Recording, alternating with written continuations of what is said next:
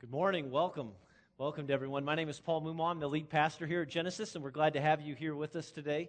It's Christmas time, in case you haven't noticed. If you haven't driven around or felt the nice crisp air, it is Christmas time. We're talking about Christmas here at Genesis in this series called Advent Conspiracy. But last night, Jenny and I were talking, and we were talking about Christmas. We've been married for 10 years now, and we were talking about some of our more memorable Christmas experiences, and maybe you've got some of your own, but my most memorable Christmas experience with my wife involved three things: a broken furnace, a Chinese buffet, and the game SimCity 3000 for the computer. Now, let me tell you a little bit about it. It was I believe we were in our second year of marriage together. It was our second Christmas together. We were living in Anderson. My wife was working the second shift in the ER in Anderson, which meant that on Christmas Day, she had to work from 3 to 11. So we spent Christmas Eve with her parents up near Fort Wayne, and then we came home late Christmas Eve night, and we woke up very early, a morning much like this morning, in our house in Anderson to a furnace that was not working. Now, I know that it's one thing to call the furnace guy after hours and to pay that rate, but in my mind, I was wondering, what in the world do you pay on Christmas morning, when nobody's working? This is going to be like 8 times what it normally costs. And so we called, we got the furnace thing all taken care of.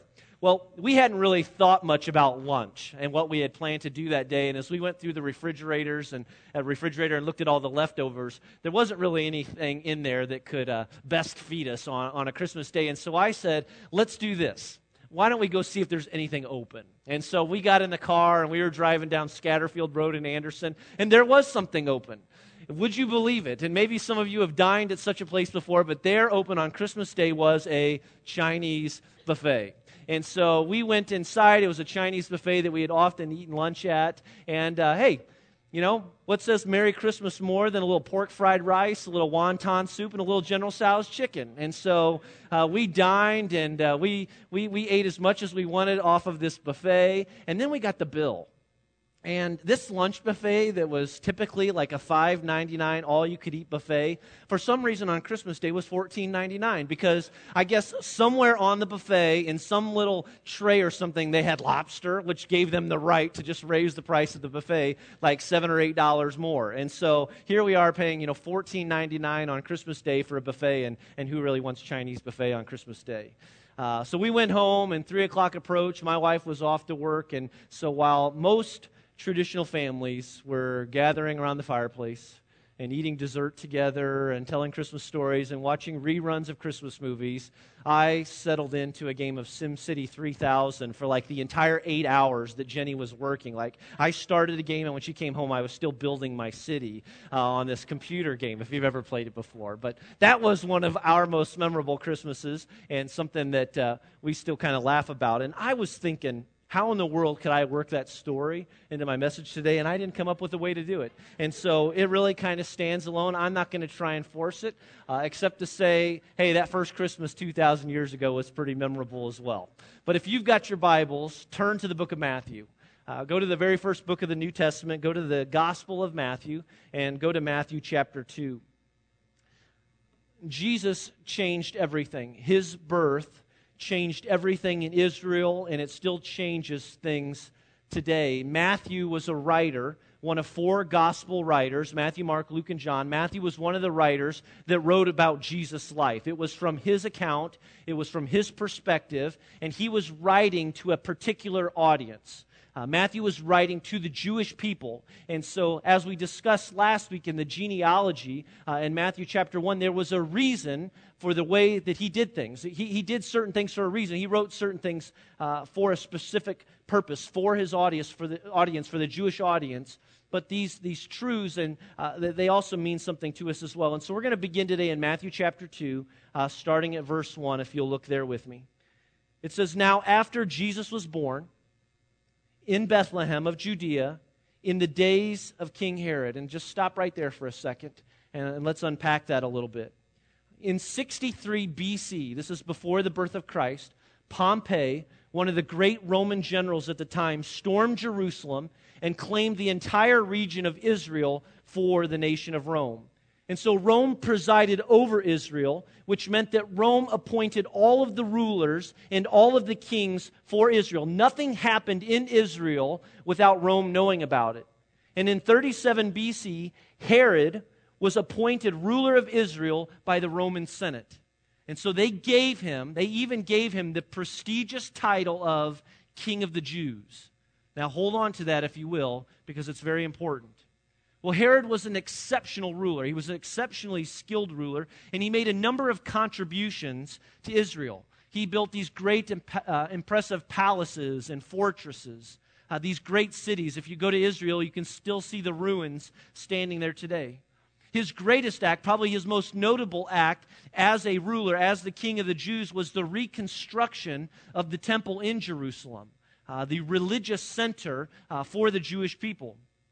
Herod developed strong partnerships with other countries as a great diplomat, and in an effort to help Israel during a particularly difficult time, the records say that he even sold much of his kitchenware, his dishware, I guess his china, in order to help feed the people, in order to help aid the people during this time of crisis.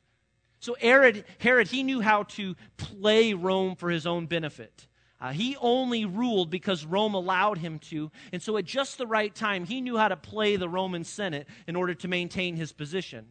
And because he was so highly respected by his superiors in Rome, Herod would go down in history known as Herod the Great, is what they'd often referred to him as.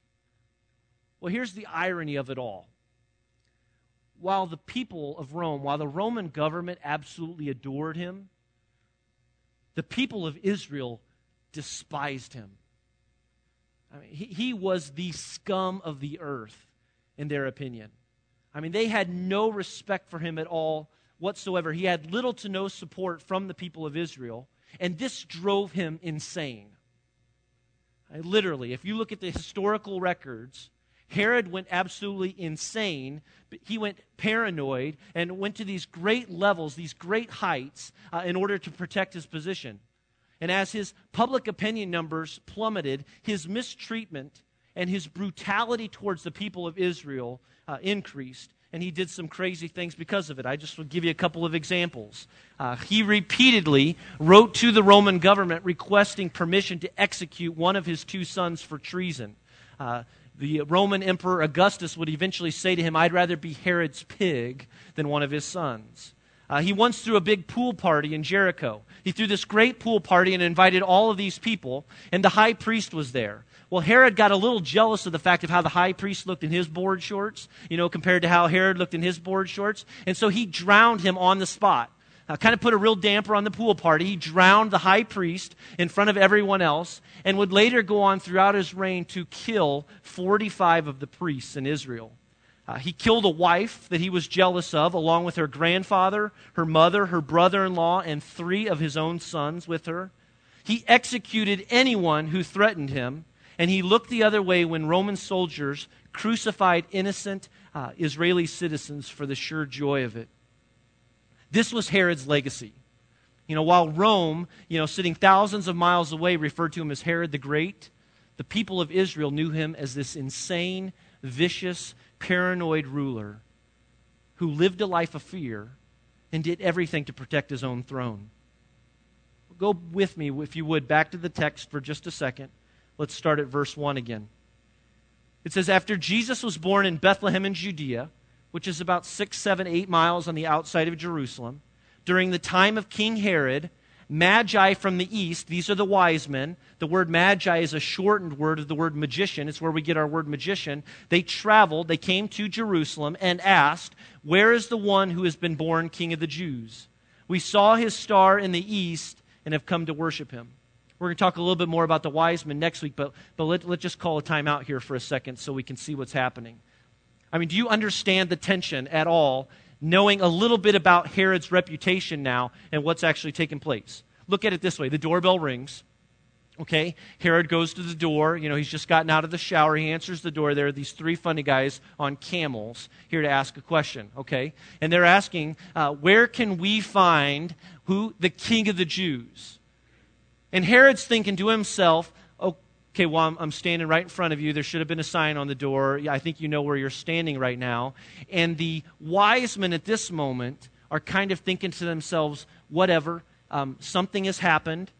You're out of touch. You have no idea what's taken place. But someone who has come who is going to take this position from you. I mean, it's a slap in the face. And so on the one hand, we have this earthly king. We've got Herod and everything that he stands for. It's his throne. It's his kingdom. It's his rule. He fell into the position. And despite the fact that things are out of hand in Israel, he's in charge. And no one's about to take that from him. On the other hand, there's this baby that within the last couple of years has been born in Bethlehem. He's the one the prophets had spoke of in the Old Testament. He's the King of the Jews. He's the hope of Israel. He's the Savior of the world who has come to free his people. And a few know this, and the wise men are curious about this. And all of Israel has been anticipating the arrival of this Messiah to the earth, but most of them did not realize that it has finally come to take place. And then look at verse 3. It says, when King Herod heard this, he was disturbed, and all Jerusalem with him. I mean, Herod was not about to hand over his power to anyone. I mean, he had demonstrated this in his brutality over the years. Anyone who threatened him was immediately taken down. And the people were afraid of what his reaction would be. Not only was Herod disturbed by the news that he was hearing, but the people of Israel were absolutely disturbed because they knew his reputation. They knew what he was capable of. And this now is the great new tension in Israel. And it's this great power struggle of sorts. It's a battle between an earthly king and a heavenly king. It's a battle between wrong and a battle between right. And it's a battle between heaven and earth and dark and light. It's a battle between the way it has always been and the way now that things could be. Jesus' birth changed everything. It did then, and it still does today. And so Jesus came, and he was born into this crazy, upside-down place called Israel. He was born into a world overrun by evil and oppression. He was born into a world full of self-centeredness and self-gratification. He came to a world that was still coping with pain and loss and brokenness. He came to a world full of people who were desperately searching for a reason to live, looking for a purpose to live, thinking that things could possibly be different and hoping that they would be. But I ask, if Jesus came for all of these reasons then, has anything really changed today? I mean, if Jesus came to set all of these things straight, to bring hope, to eliminate evil, and to bring down oppression, has anything really changed today? I mean, how far have we come in correcting these fears? And it doesn't help, does it, that things just seem to be a little on edge today? Everything seems to be so gentle and fragile. I mean, when you think about the terror attacks over the past couple of weeks in Mumbai, India, and the ongoing wars in Iraq and Afghanistan. When we think about the fact that people are dying at alarming rates in third world countries today, and even in impoverished housing developments in the city of Indianapolis. I mean, we have a new president set to take office in January. President-elect Barack Obama will take the oath of office in January, and with any new president, the lines of division are clearly drawn right now. There are some who are angry, there are many who are hopeful. And the reality of it all is that change is just simply frightening. As we think about new policies and a new administration, what will that mean for us? Where are we going? What does the future look like? And what can we say about the economy and the recession and job loss? And we wonder, will it all turn around? Are things going to get better?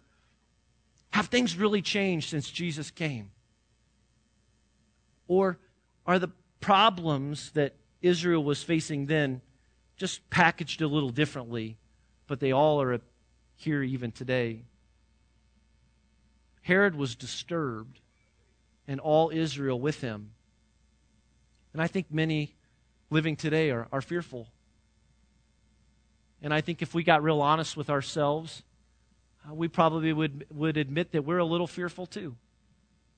Whether it be the economy, or whether it be your job, or the situation with your kids right now, or your family. Maybe it's your marriage, or just wondering what tomorrow is going to bring. I love to listen to talk radio, but I find that as I listen to talk radio, I get more and more depressed and more fearful of things and the way, that we're headed. And sometimes I just have to turn it off and just say, you know what, I'm going to focus on one who's greater. And it makes me a little nervous too. And now Christmas is here.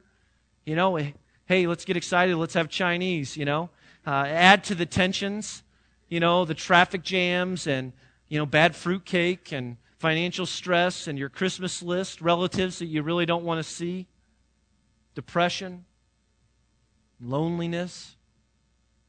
Who's really looking forward to Christmas this year? But I think we have to stop and ask, is that the way it was supposed to be? Is that the way it's supposed to be?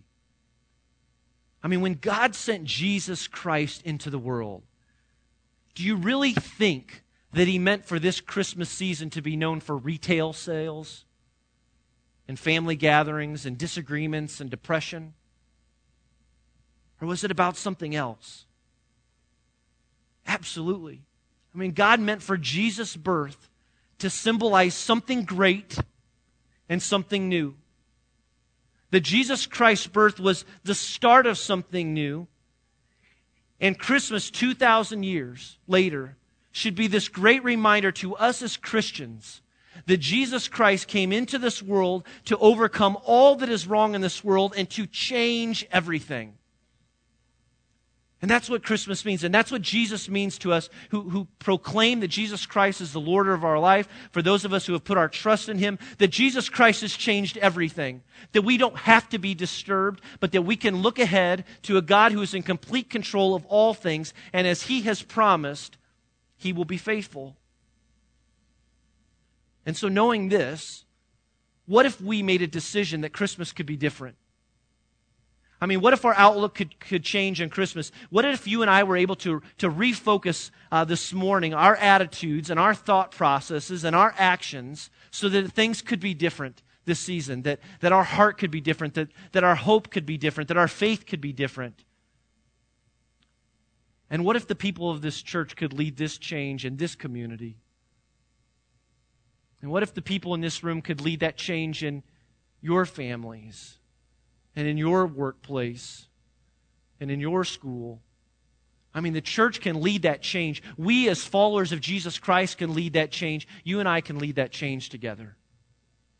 And last week we talked about the importance of choosing Jesus. Joseph chose Jesus. He allowed Jesus to be the motivation behind his decision to stick with Mary. And what if we made the decision to choose Jesus too? What if we allow Jesus to be the motivation behind our spending and every gift that we give? What if we allow Jesus to be our motivation behind our attitude at every Christmas party or every family gathering that we attend? What if we found strength to overcome loneliness and despair and loss and depression during this season by relying on Jesus, by turning to Him and seeking His love and seeking the strength that He has promised to us?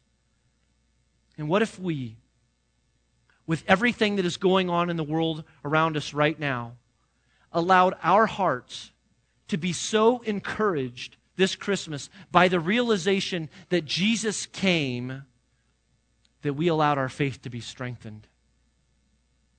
That we turned our eyes and we turned our hearts toward a God who is faithful, who will walk with us and will take care of us through all things. Jesus changes everything. He did in Matthew chapter 2, and He does it still today. Jesus changes everything. And as the people in the first century went looking for hope and answers, people are doing the same today. Jesus provided those answers then, and He can do it also right now. Let's go back to the text, if you would with me. Matthew chapter 2 again, look at verse 3. If you're looking in your Bibles, it's Matthew chapter 2, verse 3 says, all of Israel was absolutely freaked out by Herod's reaction. What would he do? What was he capable of? Herod, the Magi, and the people of Israel were now forced to deal with the presence of two kings.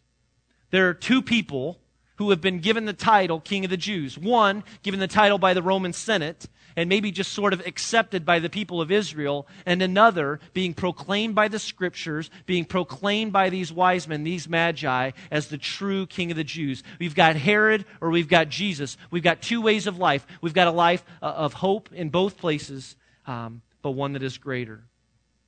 And you know what? I think you and I have a choice to make too. I think you and I have a choice to make, like Israel. We can choose to kind of give in and settle for the things the way that they are around us today, all the evil that's around us. We can give in, and we can hope that January will get here ASAP, and we can move on to a regular way of life. We can choose that. We can accept what's going on around us, or we can make a change. We can make a decision for ourselves that things will be different, that things can be different with Jesus. And so it all comes down to the way that we look at things. It's almost like a comparison between Herod and Jesus then, or a comparison between the condition of the world today and also what Jesus can mean for us today too. And so let's look at it like this. First of all, if we look back to Matthew chapter 2, Herod's throne, it symbolized one thing. It symbolized fear. Herod's throne symbolized fear. And the people were disturbed because they knew what might happen. Somebody was going to get the hook. Somebody was going to lose their head all over this. This guy was crazy.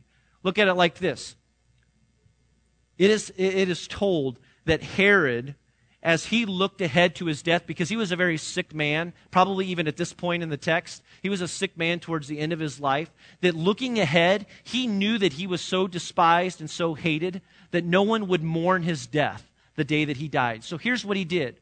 When he could see the days approaching, that most likely he was going to lose his life, he set orders to arrest thousands of people, thousands of leaders around Judea, and he had all of those people taken, or they were arrested, they were taken, and they were put into captivity in the hippodrome. Okay, think horse racing track, all right, into this large hippodrome, and they were kept there. Herod gave the orders this way. He said, when I die, give orders to the archers to kill everyone in the hippodrome in cold blood. Why? So that there will be mourning in Israel on the day that I die.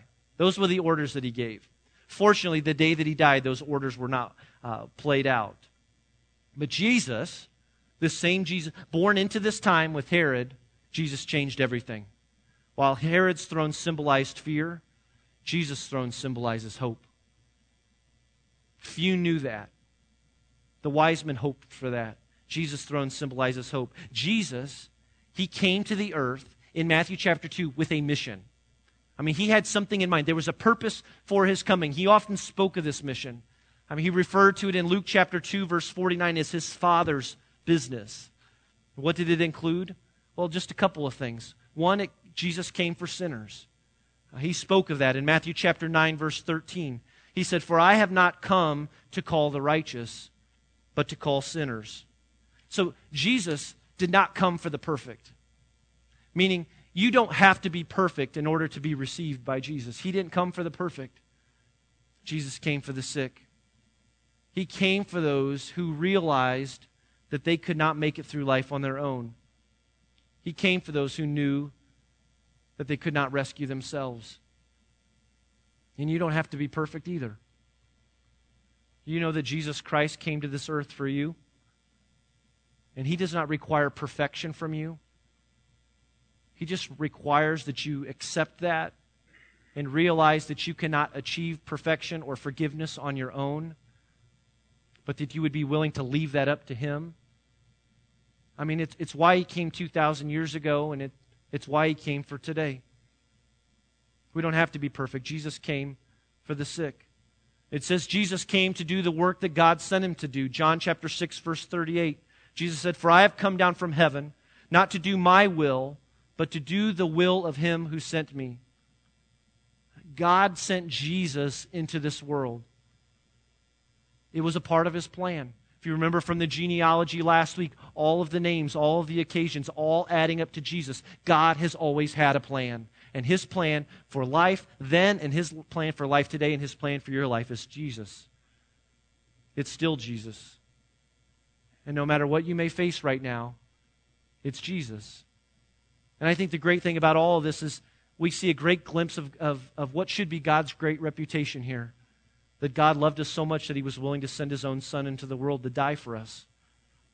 Romans chapter 5, verse 8 says, "But God demonstrates his own love for us in this: while we were still sinners, Christ died for us." God demonstrated his love for you and me by sending his Son Jesus into the world. And in Jesus, he proved his love. And finally, Jesus came to bring hope. John chapter 12, verse 46, Jesus said, "I have come into the world as light, so that no one who believes in me should stay in darkness." Jesus came as light so that no one who believes in me should stay in darkness. That we shouldn't be so satisfied or settle with the things of this world, the darkness of this world, but instead look ahead to the light. That's the light that only Jesus provides. A great example of this was seen in a book entitled Passed Through the Fire. Rick Boonsha tells the story of this Hawaiian surfer. His name is Eddie Aikua. I thought I'd share this story with you. He writes, "If you ever visit Hawaii, you may notice a plethora of bumper stickers, most affixed to rusting, surfboard-laden cars proclaiming, 'Eddie would go.' This curious saying is a tribute to the courage of Hawaiian waterman Eddie Aikua. Aikua was a lifeguard and a big-wave surfer on Oahu's treacherous north shore. Strong and confident in the water, Eddie wouldn't pull back on any wave, regardless of how big or how dangerous. During the spring of 1978, Eddie was a crewman on the Hakulua, a replica of an ancient Hawaiian sailing vessel that was making its way toward Tahiti. Somewhere in the Hawaiian Channel, in stormy seas and gale-force winds, the boat overturned, casting all on board into the water. After a night of the crew members futilely trying to attract passing boats and planes with flares, Eddie Aikua volunteered to paddle his surfboard, which he kept on the Okalua, to get help. He had assessed the situation and realized that options were running out. And soon the prevailing currents would take them far out to sea beyond the reasonable hope of rescue. There was no restraining Eddie. He was determined to go, and if anyone could make the arduous paddle, it was this outstanding waterman. And so he set off with a strobe light and a ring of oranges around his neck for what he estimated would be a 12-mile paddle to the tiny island of Lanai. And he was never seen again. A passing boat later rescued the crew of the Okalua. Eddie's willingness to risk, even to sacrifice his life, has made him a legend to other watermen around the world. Men push other men to go farther, to risk more, with 3 simple words: Eddie would go. And here's what I believe, and here's what I know, and here's what I believe that the Bible tells us. That it wasn't like Matthew chapter 1 arrived. And God looked down on all things, and he saw what a mess life had come to, and decided, I've got to come up with a plan. Things are falling apart before me right now. I know. I'll send Jesus. Now, here's what the Scriptures teach us. That God has always had a plan. That not one thing has ever gotten out of control. Not one piece has ever missed its mark. And that Jesus was a part of the plan from the very beginning. John chapter tells us that in the beginning was the Word, and the Word was with God, and the Word was God. It was Jesus Christ. And when God, at whatever point in God's existence, I'm probably getting into deep theology here now, right? I'm getting beyond myself. Jesus has always been a part of that plan, and Jesus had to go, and he has always been willing to go, and he went for you and me. That was God's plan for the world in the first century, and it's still the plan for today. It's Jesus. It's always been Jesus. Jesus changes everything. Let's look one more time to Matthew chapter 2. Verse 13. Things got a little messy here. Herod was disturbed. All of Jerusalem was disturbed. The wise men went to visit Jesus and then left and did not follow his orders to come back to Herod and to tell him where this Jesus was. We'll talk about that a little bit more next week. So Herod reacted. And he reacted in a great way. Matthew chapter 2, verse 13. It says, when they had gone, an angel of the Lord appeared to Joseph in a dream. Get up, he said. Take the child and get out of here. Take this child and mother and escape to Egypt and stay there until I tell you, for Herod is going to search for the child to kill him. So he got up, took the child and his mother during the night and left for Egypt, where he stayed until the death of Herod, and was so fulfilled with what the Lord had said through the prophet, out of Egypt I called my son. Verse 16, when Herod realized that he had been outwitted by the Magi, he was furious, and he gave orders to kill all the boys in Bethlehem and its vicinity who were 2 years old and under, in accordance with the time he had learned from the Magi. And then what was said through the prophet Jeremiah was fulfilled. Actually, let's read that. A voice is heard in Ramah, weeping in great mourning, Rachel weeping for her children and refusing to be comforted because they are no more. Here's what it comes down to. Herod passed these orders. There's a king out there. There's a boy out there who's going to proclaim himself as king. People are proclaiming him as king. My throne is threatened. I want him killed. And so he issued these orders that every baby boy aged 2 years and younger was to be killed and slaughtered and massacred all throughout Israel. Can you imagine? I mean, this actually took place. Can you imagine the devastation, the fear, and the loss? And again, this just proves that Herod's throne, not only did it symbolize fear, but it also symbolized death. I mean, this was Herod. This is what he was known for. This was a picture of the condition of the world, and it produced a world of fear. But here's what happens. Jesus' throne symbolizes life. It symbolizes a new hope. It symbolizes the hope that things can change, that things can be different. Luke chapter 19, verse 10, Jesus said, as his mission, I have come to seek and to save the lost.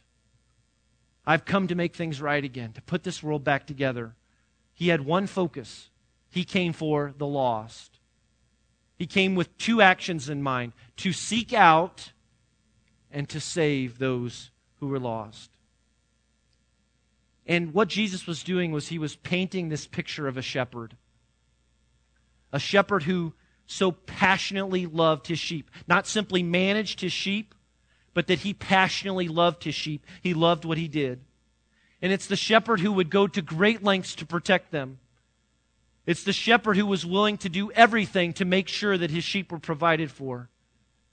It's the picture of a shepherd who was willing to give his life for the sake of even just one sheep. And that's a picture of Jesus. Jesus is our shepherd. It's why he came. Jesus came into the world. He came into this horrible and crooked world then and even today. He came to seek and to save the lost.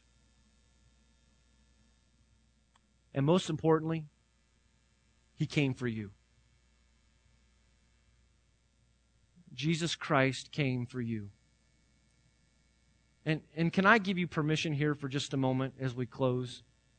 Can I give you permission to be selfish for a second? I know that you probably didn't expect to hear that this morning. But can I give you permission to be selfish?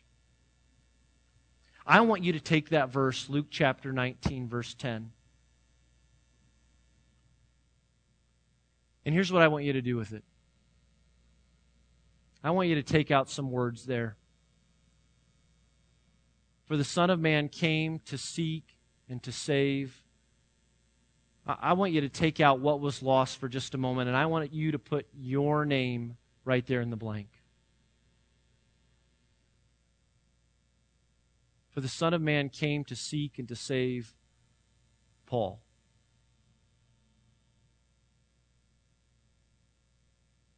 For the Son of Man came to seek and to save Brian. For the Son of Man came to seek and to save Sarah, or Jessica, or Matt, or Dave. Or maybe even make it more personal than that. For the Son of Man came to seek and to save me.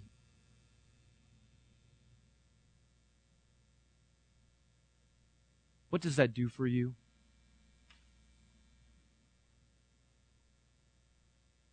What does that mean to you this morning? How could that possibly change things? To know and to realize and to understand and to embrace the fact that Jesus Christ came for you. How could that address the immediate concerns in your life right now? And how could that change your attitude and even your actions this Christmas?